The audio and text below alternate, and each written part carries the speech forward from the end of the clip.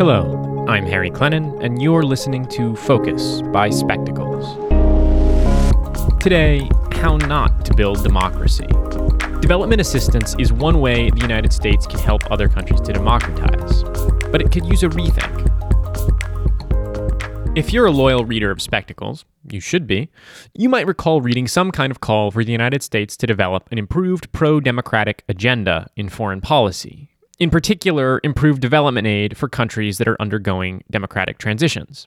Whether discussing geopolitics more broadly or specific cases in Tunisia, Haiti, and Afghanistan, we've argued a few times that the United States has a fairly poor track record of actually helping countries transition to democracy. But we've also asserted that the U.S. shouldn't abandon those goals. In broad strokes, that's a fairly obvious position for us to take. Our editorial stance is that liberal democracy, while imperfect, hasn't been surpassed by any other form of political or economic organization, presently or in history. If everyone were able to enjoy individual rights and freedoms, representative government, rule of law, free but regulated markets, and high-quality public social goods, the world would be a much happier place. But once we ask ourselves how we might get to that point, everything starts to get a lot more complicated. The two wars in Afghanistan and Iraq have shown, not for the first time, that attempting to impose a way of life or a political model by occupation and force often leads to catastrophic and backward results. The notable but exceptional cases of Japan and Germany after the Second World War notwithstanding, it's probably best if that strategy becomes a relic of the past. The favored method of democracy promotion among today's liberal internationalists, often wary of repeating the errors of Afghanistan and Iraq, is known as development assistance, usually some form of economic aid to the citizens and governments of low and middle income countries. Development agencies can be based within states, like the United States Agency for International Development, internationally, like the World Bank, or as private nonprofit organizations. But all of them undertake projects in low and middle income nations to assist their socioeconomic and political development. Under the banner of quote-unquote international development fall technical projects like vaccination campaigns and road building, grants for civil society organizations, and funding and advice for government bodies to improve their performance. Development is a somewhat controversial area across the political spectrum. Those on the left often see it as a vehicle for the spread of quote-unquote neoliberal economic policies, an attempt to nudge aid-receiving countries toward privatization and liberalization, and away from what they see as a more comprehensive emancipation of oppressed peoples. Insofar as they are interested in development, they're looking for a more wholesale redistribution of resources from the global north to the global south. For its part, some corners of the political right are concerned that development aid, especially through international bodies like the World Bank, is a sign of a creeping world state, a bureaucratically managed planetary government that overrides the vital sovereignty of distinct nation-states. As a liberal Democrat, I don't fully agree with either of these views, although I do think that both of them, to varying degrees, contain kernels of truth. Yet few people outside those fringes seem to look very closely at development in general. It's a fairly opaque topic unless you're pretty plugged in, meaning that most American citizens are ill-positioned to respond to critics or judge how their elected leaders handle the promotion of democracy. I hope, by drawing on prior knowledge and from a book called Development Aid Confronts Politics, this piece may provide that instrumental starting point for you to better understand the conventional approach to promoting democracy and its challenges. International development emerged as an attractive foreign policy following World War II and the successes of the Marshall Plan. The rebuilding of Europe and the apparent need to demonstrate the virtues of democratic capitalism as an alternative to Soviet communism led academics and policymakers to a crucial idea. It could be both morally right and strategically prudent to offer assistance to the now or soon-to-be independent colonies of disbanding European empires. Among the theories of development at the time, one of the most well-known and popular among American policymakers was modernization theory. Modernization theory dictated that nations achieve democracy at a certain stage of socioeconomic development, in particular by undergoing urbanization and industrialization. The establishment of a prosperous middle class would lead to demands for representation, and the rest would follow. Now, the appeal of modernization theory as the basis for policymaking is obvious. For one, it essentially asserts that all of the things we'd like to see a society have, in particular prosperity and political rights, follow from one another. For another, it lends itself to relatively simple technical solutions. The line between spending public money on schools, roads, hospitals, and factories to a modernized economy and democratic political society is clear and straight. If that was all it took to get capitalist democracies off the ground and running smoothly, fantastic. The results of applying modernization theory, however, were less than stellar. Building a school is one thing. Developing a comprehensive education system that is well managed by a central government with a competent education ministry is something entirely different. It isn't simply a matter of investing and pulling metaphorical policy levers like literacy up. Moreover, many American policymakers put geopolitics before democratization and in turn supported anti-communist authoritarian leaders. Those leaders engaged in modernization projects with mixed success, but the democracy aspect of development policies was ditched. In the 1970s and 1980s, the development community's approach shifted from a drive to impose modernity from above to a focus on stimulating the growth of free markets as a means of generating prosperity. Stable fiscal policy, balanced budgets, trade liberalization, and the privatization of state-managed economic sectors became the order of the day. Insofar as democracy was on the horizon, it was thought to be far off or a potentially beneficial side effect. Potentially, I note, because for some American policymakers, it was thought that democracy might actually be a detriment to sound economic policy. The money-grubbing masses, being from countries considered culturally backwards, might just try to redistribute all the wealth to themselves.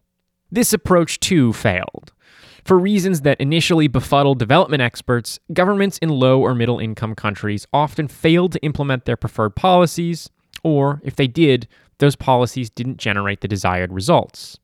But it also led to a heightened awareness of certain key obstacles, which are best illustrated through a quick thought experiment. Say, hypothetically, that there's a road development project underway in a low-income country, with the objective of connecting rural agricultural hinterlands to an urban center. A team of policymakers is brought on to design a system of roads, which it brings to the central national government, along with funds to execute the program. As far as things go, the plan is fine on a technical level, and the country's interior ministry says it's taking on the responsibility, but for some reason, the project is never completed. As it turns out, the country's leadership class wants to keep rural agricultural workers excluded from political and economic participation in order to maintain low prices and to keep potentially unrestful urbanites, who can more easily coordinate political resistance due to proximity, happy.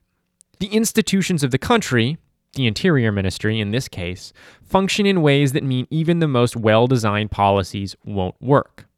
Toward the end of the 20th century, and over the course of the 21st, experts and development practitioners have come to better understand that politics and political conflicts matter.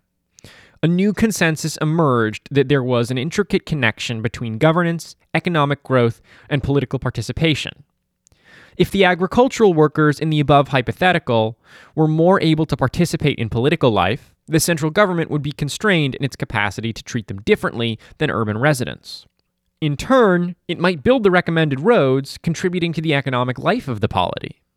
But as nice as that sounds, and as good a reason as we have to believe that all of those good things, participation, high-quality governance, and growth, are linked, what's less clear is how.